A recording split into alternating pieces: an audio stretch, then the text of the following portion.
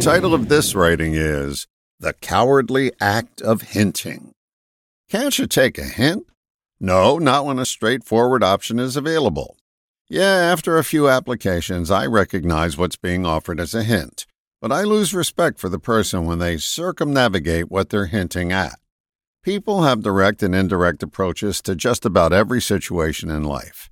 You may not directly tell the bishop he has corn in his teeth at the parish picnic. You may create a subtler way by telling a fabricated story about the first time you met your boss and had corn stuck in your teeth.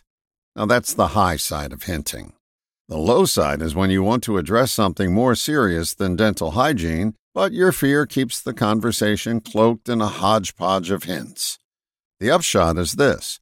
The person being obliquely hinted to feels exponentially worse when they finally discover your mission. Hinting, in this context, shows a lack of respect for the person's feelings and a lack of courage in you.